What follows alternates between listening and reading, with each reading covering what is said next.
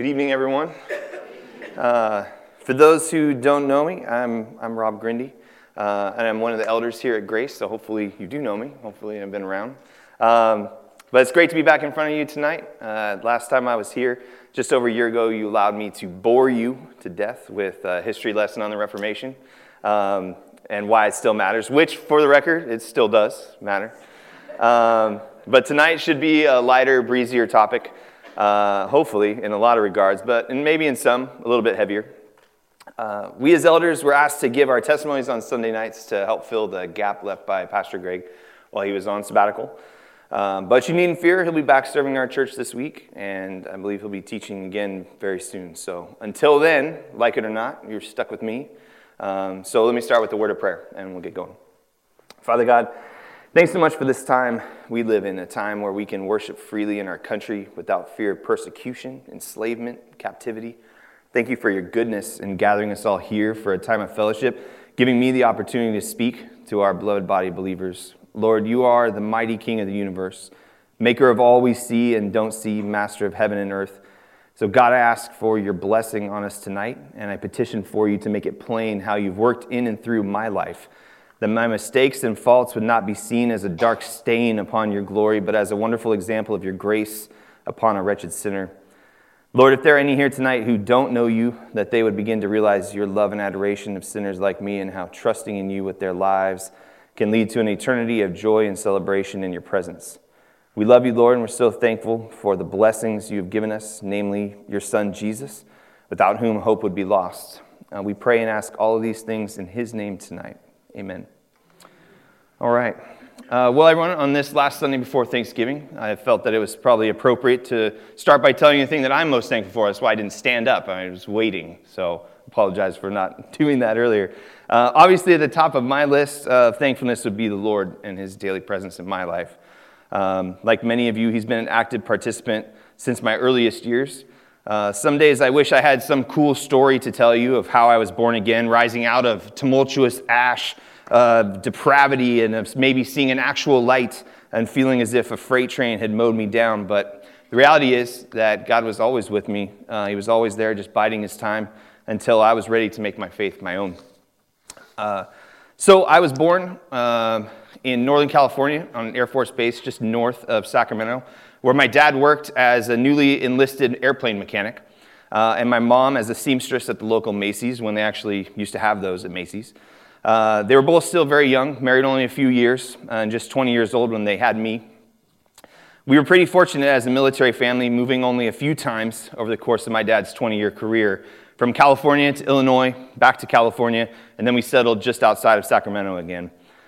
We didn't move around a lot. I was always going to school with kids whose parents did get transferred to various bases all over the world, and as such, I made friends fairly easily, learning how to engage in small talk at a young age and being as affable as almost anyone. Now, I realize that you may look at me and think there's no way that this man before you is as easygoing as he says that he was as a child, but I assure you that while I may appear rather gruff, I am in fact a huge teddy bear, which leads me into my first of many rabbit trails tonight, and let's start with my face. So I have this crease that goes right here along right above the bridge of my nose. I get that from my dad. I have a clear memory of sitting with my family at the dining room table and creasing my forehead just like this, looking at my food in disgust or something, and there was a crease. And I remember my mom leaning over and saying, "Robert, stop scowling. You're going to end up looking just like your father." Well, to her, that may have seemed like something that would deter me, but it in fact inspired me. And so I would practice making this face in the mirror until over and over and over again. And as an 8-year-old boy with nothing but veneration for my dad, I couldn't have wanted anything more than to look like my father. So of course, like I said, I would keep practicing until finally one day I looked in the mirror and it was just there. I didn't have to make a face. It just existed there upon it. As if it was a folded piece of paper unable to return to its actual state of being beforehand. No bit of ironing could have eliminated it. So I had a mark tying me to my father for life, where we are smiling, but we are also scowling at the same time. It's a very unique circumstance. So if it appears as if I'm scowling, or casting a disapproving stare, I assure you, so long as no unkind words are following, that the perpetual line above the bridge of my nose is just there. It's just how I look.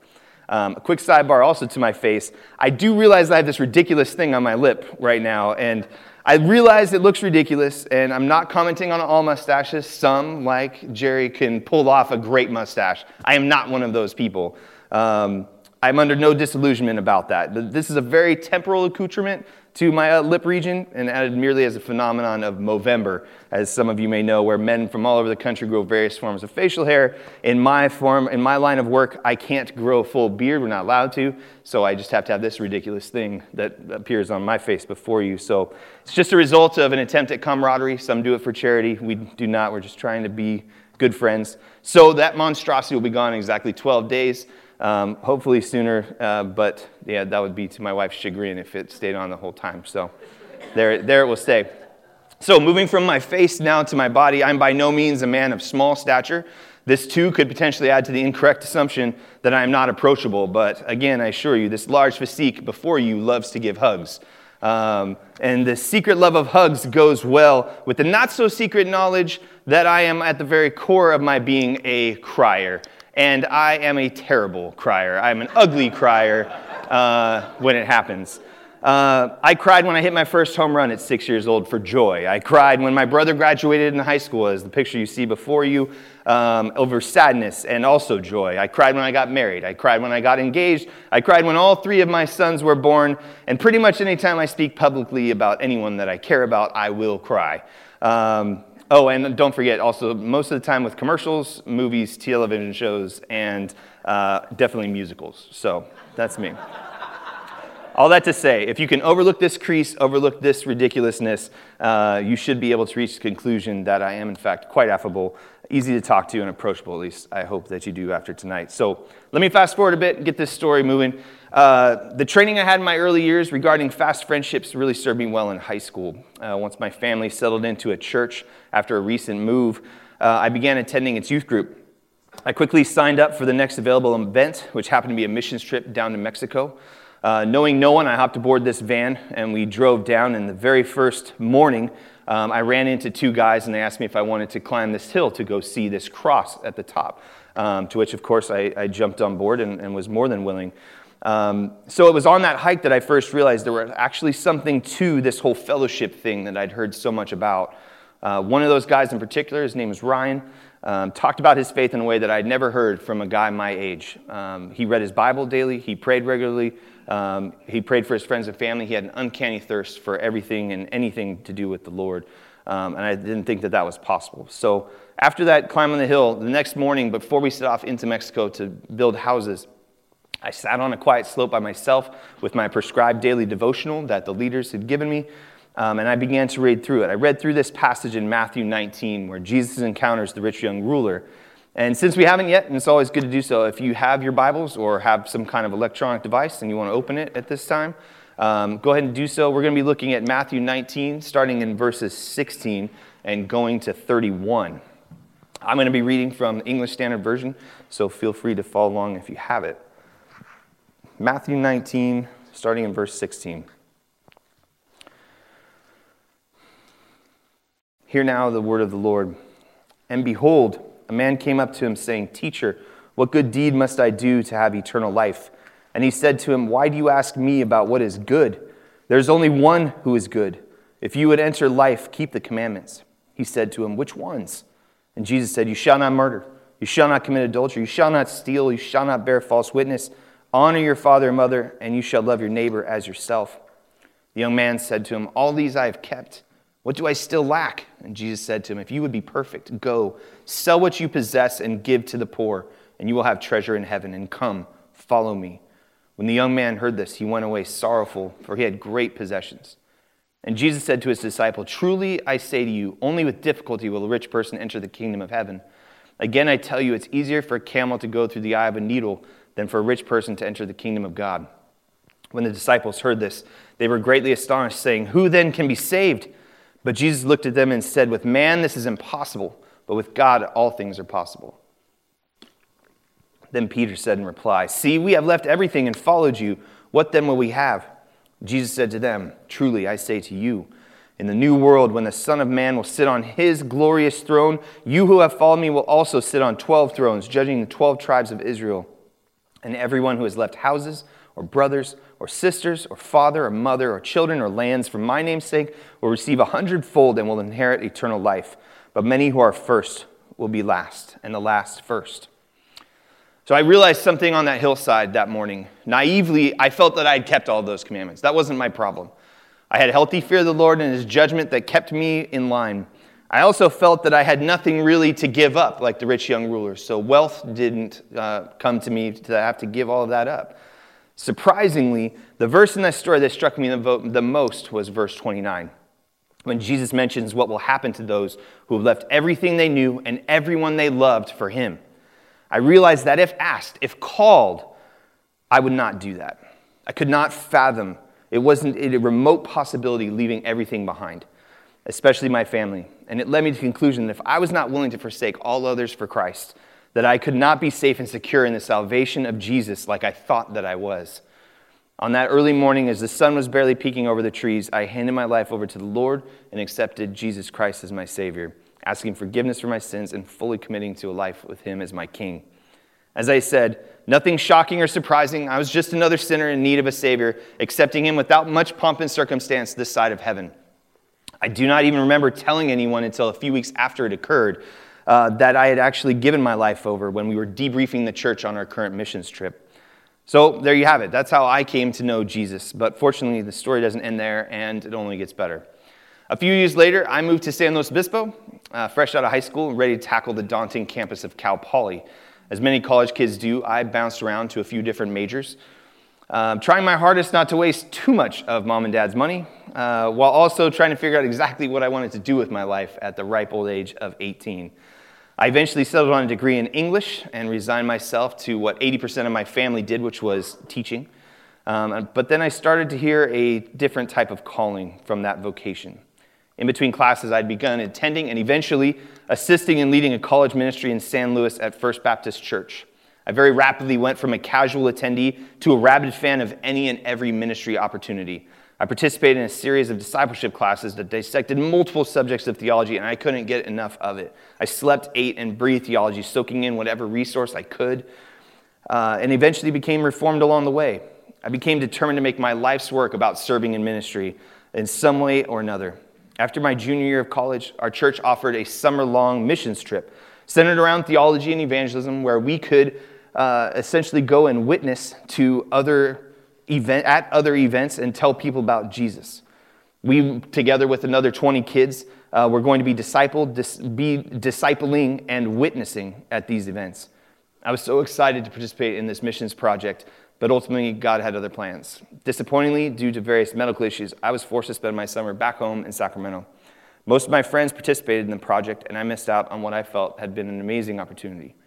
Upon my return that summer, my friends in the ministry had made quite a few new friends that had participated in that missions project and were now actively participating in our college group. Instead of feelings of jealousy, I looked forward to expanding my new circle of friends with these other believers. Within the first 2 weeks of my senior year in college, our Sunday night ministry had a guest speaker who would share a testimonial. I arrived that September evening with my friend Sam, who was both my roommate and my best friend.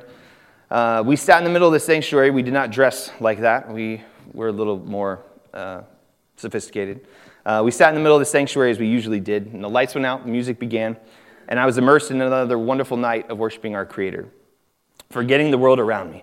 And as the band closed in prayer and before the speaker took the stage, I sat down next to Sam and casually whispered to him about how awesome it was to be back after a summer away. He agreed, and we settled in for what we figured to be a normal message for college kids. I couldn't have been more wrong. What happened next still seems so fresh and vivid as if it had occurred this morning. The lights stayed off, and a single spot shone on the pulpit to the left of the stage. Our college pastor was standing there introducing the speaker, a young gal who shyly stood just outside the fingers of the spotlight. Unable to tell who it was, I leaned over to Sam and asked if he knew who was giving their testimony that night. He shook his head, and we both looked toward the stage. Just as I did, the most beautiful woman... Oh, sorry, that was wrong. The most beautiful woman I had ever seen stepped into the light and into my life, and she wove a tale of sadness, of heroism, and the faith the likes of which I had never seen. I could not believe the things she had been through and the outlook she still had, trusting in the Lord when most others would have understandably cursed his name. I would share that testimony with you tonight, but that's for her to share, not me, and I admittedly would not do it any kind of justice.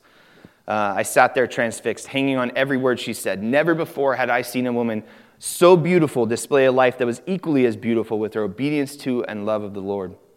The half-hour story flew by, and before I knew it, the house lights came on, and we all stood up to go. I walked back to Sam's truck in a dream state, hardly saying a word as we drove home. Once back at the house, I asked Sam if he had seen that girl up on stage to give her testimony, to which he replied, yeah, Rob, I was sitting right next to you. We both were watching the same thing. I told him right then and there that I was going to marry that girl, no matter what it took. And of course, he laughed, and we said goodnight. I spent the next few weeks trying to time my decisions and locations in such a way that I would run into this girl. Our college group was not that large, and being the affable guy that I was, it was not difficult to speak with her. But I ran into a major obstacle, namely that I was not as big a deal as I thought that I was. Sure, I was leading a men's Bible study and involved with leadership of our ministry, but that didn't mean squat to her. The first time we officially met, I saw her walking toward the back of the sanctuary after the next week's college service. I purposely strode back there, timing my entrance into the welcome area in such a way that our eyes would meet, we would lock eyes, and she would fall madly in love with me. Or so I thought. Needless to say, it did not go as planned. We did lock eyes, and she politely smiled, and I grinned like an idiot. I walked the 10 paces over to her and introduced myself. Hi, I said, I'm Rob. She said, I'm Katie. And nice to meet you. I said, you as well. And then nothing. She walked away when her friends called to her, claiming that they had to go. So strike one. The next week, I did the exact same thing. She walked out, I walked out, we met in the back, and I introduced myself a second time. Just in case she actually didn't know who I was. She also introduced herself a second time, with no inflection in her voice to suggest that she had any recollection of who I was from the previous week. I asked her if she enjoyed the service, to which she politely replied she did. Then her friends called her away a second time. Strike two. The following week, a repeat of the previous two. This time, I thought I'd add some levity. Presuming there was no way she couldn't remember who I was, I walked right up to her in the back and said, hey, Katie, how's it going? She politely said, good. How are you? And to which I jokingly responded, good as well. I'm Rob, just in case you didn't remember. Thinking this was so far outside the realm of possibility, there wasn't the slightest chance that she couldn't remember. Her response was heart-wrenching. Oh, well, nice to meet you, Rob. As if she would say that to anyone who introduced themselves to her for the first time. She gave no indication on her face and her voice that somewhere in the depths of the last 2 weeks she actually had any idea who I was, so strike three. I was devastated, admittedly. All I could muster was a quick, hope you have a great night, and I walked away. Right over to Sam's truck. I had no idea how this was possible. How could she not remember me? Me, of all people. 3 weeks in a row, I had gone out of my way for this woman to make introductions and engage in the small talk that I've been practicing my entire life as this Air Force kid. But I was determined not to give up. The fourth week, business as usual. She walks to the back. I fall on the opposite side of the sanctuary. I very sheepishly say, hi, Katie, do you remember me? Followed by, I'm Rob. To which she exclaimed with a smile, yes. Nice to see you again. Finally, now that I had her attention, I took full advantage of the opportunity and talked with her about anything and everything I could. After a few more weeks of chance occurrences, I asked her if she wanted to grab a cup of coffee. And a year and 2 months after that first date, I saw her walking through the doors in the back of that sanctuary in a dress that was as stunning as ever, and it was of this white wedding gown. Of all the bozos she could have married, she chose the one with the crease on his forehead. I thank God every day that she trusted his plan for her life by marrying me, even if she had no idea what she was getting into. So I'm going to do a quick fast forward for my life with a couple key words, so follow along. Marriage, move to Sacramento, youth ministry, differing ideas of ministry, volunteer ministry, substitute teaching, volleyball coach, track coach, basketball coach, substitute Spanish teacher who didn't speak a lick of Spanish, landscaping, UPS, Costco, CHP Academy. And I'll slow to a stop right there. At this point in my life, it's 2008. I'm a 27-year-old new police officer, recently moved to Buellton, and working in Santa Barbara for the CHP. My bride, Katie, is newly pregnant with our firstborn, Nicholas. Everything seems to be going well, and what happened behind the scenes was a little crazy, but also awesome. We struggled for a few years financially, and more importantly, while trying to have a child. When I finally had a job with medical benefits, it enabled us to look into what exactly was going on. Even though most infertility comes out of pocket, I made enough money that I could pay for any tests that came our way. Katie had to take a certain pill once a month, and we would get pregnant. That's all that it needed. Not too bad, comparatively speaking, to what a lot of families have to go through. The second month of taking the pill, we got pregnant, which happened to coincide with my graduation from the academy, and 9 months later, Nick was born. Life was going pretty well. Not a lot of complaints. Shortly after moving to the Central Coast, we began attending Grace here. She gave birth to Nicholas, and we settled in to a very comfortable life. I was enjoying my new job. We were part of an amazing Sunday school class that functioned more like a small group. We bought a house in Santa Maria to move closer to Grace and to our friends. And around that time, we went back to the doctor to see about getting a few more of those magic baby pills. Turns out that the prescription to which Katie had taken up in Sacramento of 1 per month was entirely wrong. Our current doctor sat us down and he educated us on exactly how the female body worked and that she was supposed to take the pills once a day for a week, and that we never should have gotten pregnant with them the way that we had. From a biological standpoint, anyway. We immediately chalked it up to the Lord granting us a child in his providence. We began trying to have another kid around 2010. 1 month turned into 2, which quickly turned into 12. We went in for more tests and discovered that unless God did another miracle, we wouldn't be able to have any more biological children. Not to be deterred, and with both of us always knowing we would adopt at least one child, we began researching our options, ultimately deciding after much prayer and petition to pursue foster adoption. We went through the classes, home studies, and all the other trappings involved with child welfare services until we finally settled on what we would do. We were certified to receive a child in the summer of 2011. One crisp Saturday afternoon in September, we got the call. I can remember where we all were. I stood outside while Nick was playing, and Katie paced along the grass in our backyard because cell phone reception in our house was terrible. She hung up the phone and came over to me crying, telling me that we were going to have another son. Which, if you know Katie, she is the antithesis of me as a crier. She cried at none of those events that I mentioned. So this was a big deal. She told me that we were going to have another son, and that his name was Matthew. Though we would call him Matty, he was in the neonatal intensive care unit at Santa Barbara Cottage Hospital, as you see there. His mother had 3 children previously taken away due to a heroin addiction before, during, and after pregnancy. So Matty was a shoo-in to be a part of the Grindy family. We went down to see him within the hour and immediately fell in love. His only abnormality was a cleft lip and a cleft palate, which may have been hereditary or it could have been due to drug use. We don't know. He was our son, but see, that would be the problem. We tried to fill the missing piece in our family with a false narrative provided by the county that he would indeed be our son.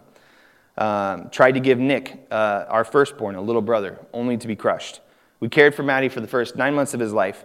We expressed milk into his little mouth because he couldn't nurse a bottle with his cleft lip, only to watch him cough it out of his nose as too much milk went through his cleft palate.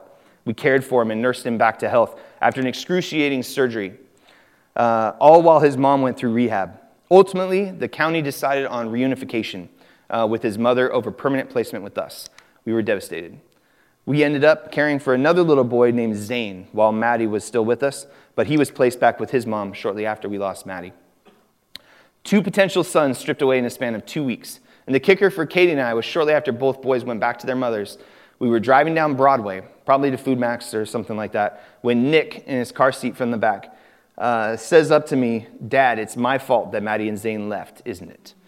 And I couldn't hold it together. I had to pull over, calmly trying to explain to my 3-year-old how it was in no way, shape, or form any fault of his.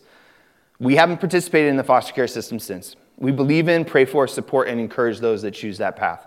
And know in our hearts that even spending a week with those kids is better than nothing and can increase their quality of life exponentially.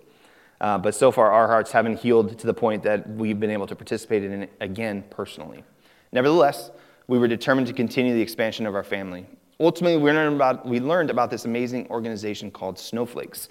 It's an embryo adoption agency, which means that couples who go through in vitro fertilization and have embryos created in a laboratory have a couple of different options after all of their attempts at having children have stopped. They can, A, continue to have their embryos cryogenically frozen until they choose to try again, or pay for the storage of the embryos. B, they can have their embryos incinerated and stop payment. Or C, they can adopt them out to willing families, similar to sperm or egg donors. After thoroughly researching the process, we proceeded to pursue embryo adoption, which not only could save the lives of those embryos whom we as believers feel are each individual lives, but we could expand our family, give Nick a sibling, and Katie could be pregnant again, which was another of her heart's desires. So, in the fall of 2012, we went through an extensive month-long process filled with countless drugs, needles, and pain until the doctor implanted 2 embryos. To our joy, Katie got pregnant, but it wasn't in God's plan for her to stay that way. She miscarried a few weeks after the procedure.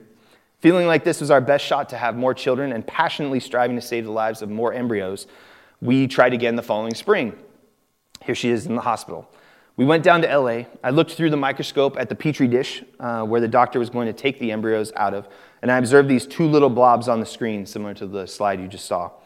The procedure went off without a hitch, and we found out shortly after that Katie was pregnant again. This time, the pregnancy was viable. So after a month or so, we went back to our infertility doc for a follow-up. He hooked Katie up to the ultrasound and counted not 1, not 2, but 3 embryos had been there. One of the 2 had split, and we were going to be the parents of triplets. After picking my jaw off the floor and prying Katie's eyes away from the computer screen, we were overjoyed.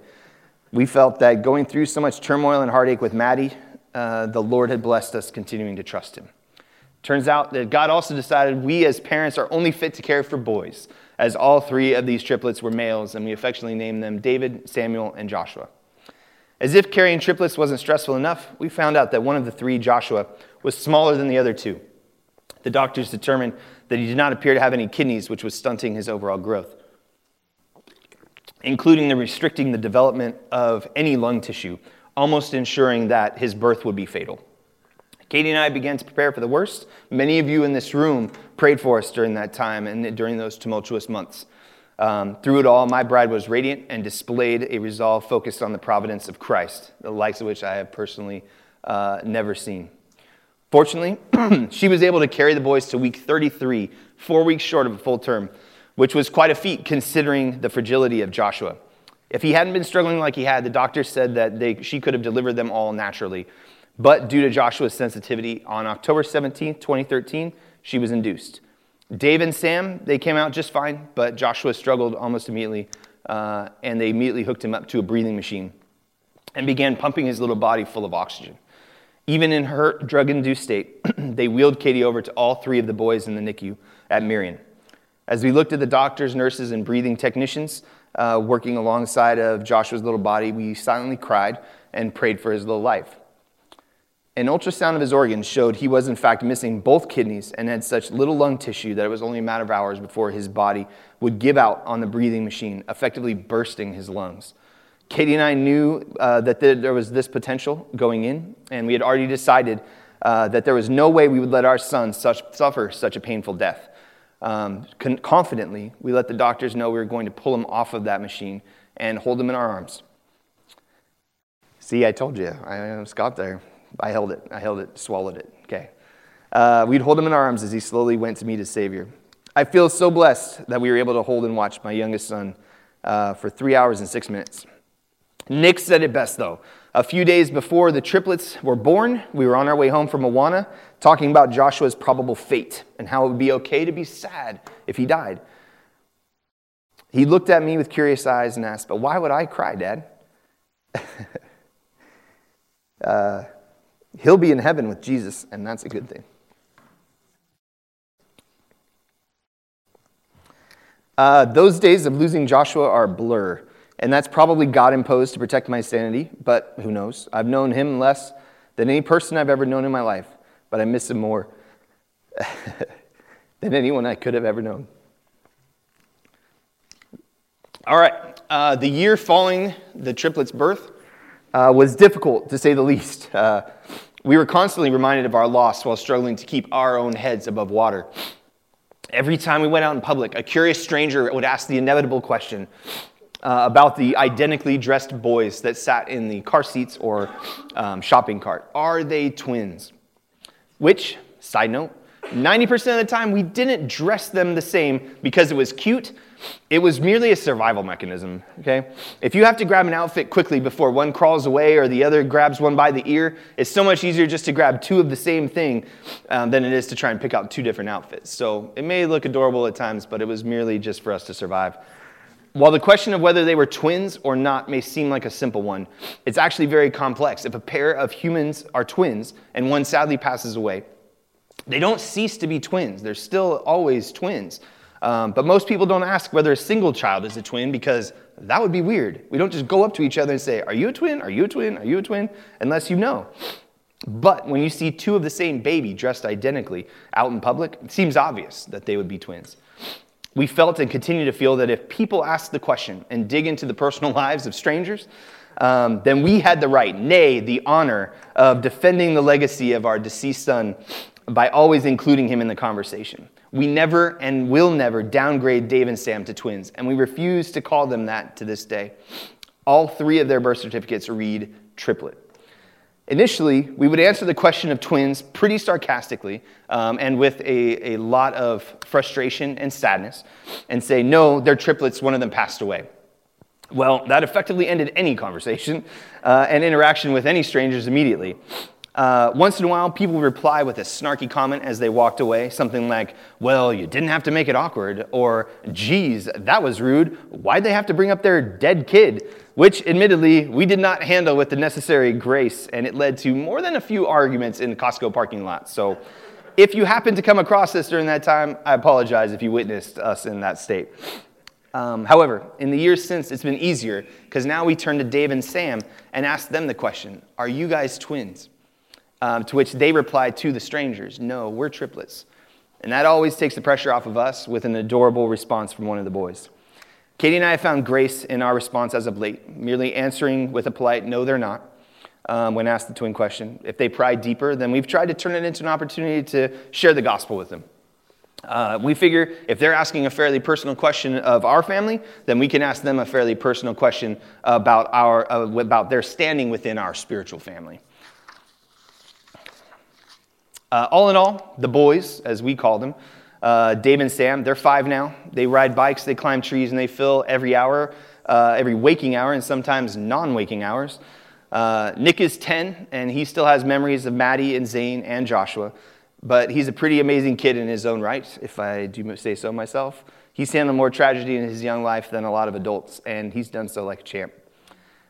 So, while I've told you a lot of the good stuff and some of the sad stuff, I left out a lot of the sinful stuff. Rest assured, my life has been full of it in the last 38 years that I've been standing here on this ground. In spite of all of it, though, the good and the sad and the sin, God is still faithful and God is still trustworthy. His promises are true and His love is sure. Sometimes things happen in our lives that we can't explain. Sometimes we don't like it. We downright hate the things that happen in our lives and they make us angry.